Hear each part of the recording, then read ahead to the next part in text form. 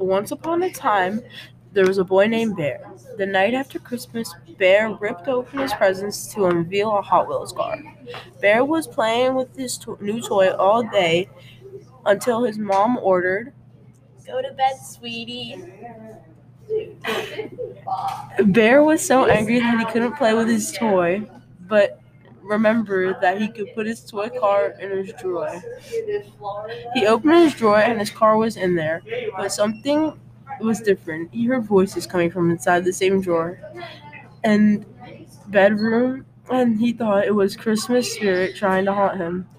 So he ran up to his parents. He ran up to his parents' bedroom and told them that the Christmas spirit is trying to haunt him. His parents said monsters, spirits, and ghosts are not real. But my Hot Wheels car started driving on its own and bouncing in my drawer. Oh, stop. You were just imagining, suggested Mom. No, I wasn't. It happened. Just go back to bed. Get some rest, Mom said. Fine. Fine. Then then when he went to open the drawer, and hey, don't. Ah, shh. How are you talking? To be honest, I don't know. I just am. You're a toy. I know, but I think Santa left me some magic in my box when he dropped me off. Wow, Santa is real. Of course he is. I hear my parents. I have to go to bed. What?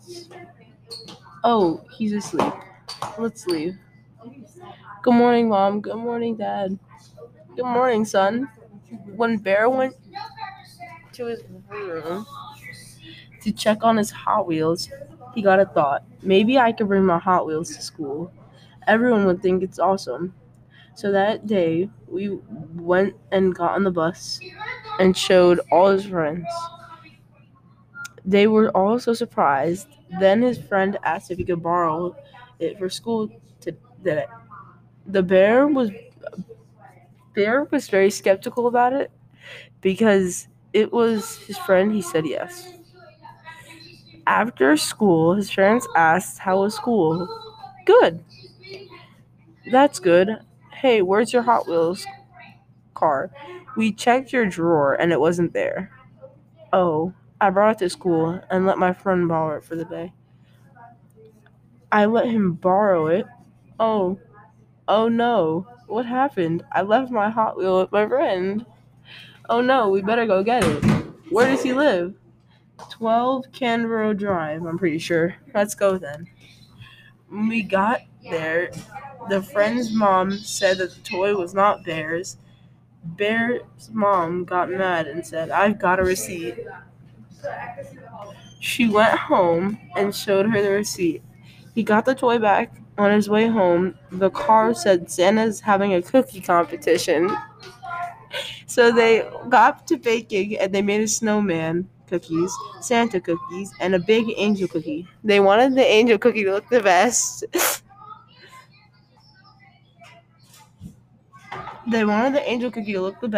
So they added sparkle icing and snow-like sprinkles. The car had one more thing to say. He wanted Bear to know that he will turn back to a non-speaking toy after the competition.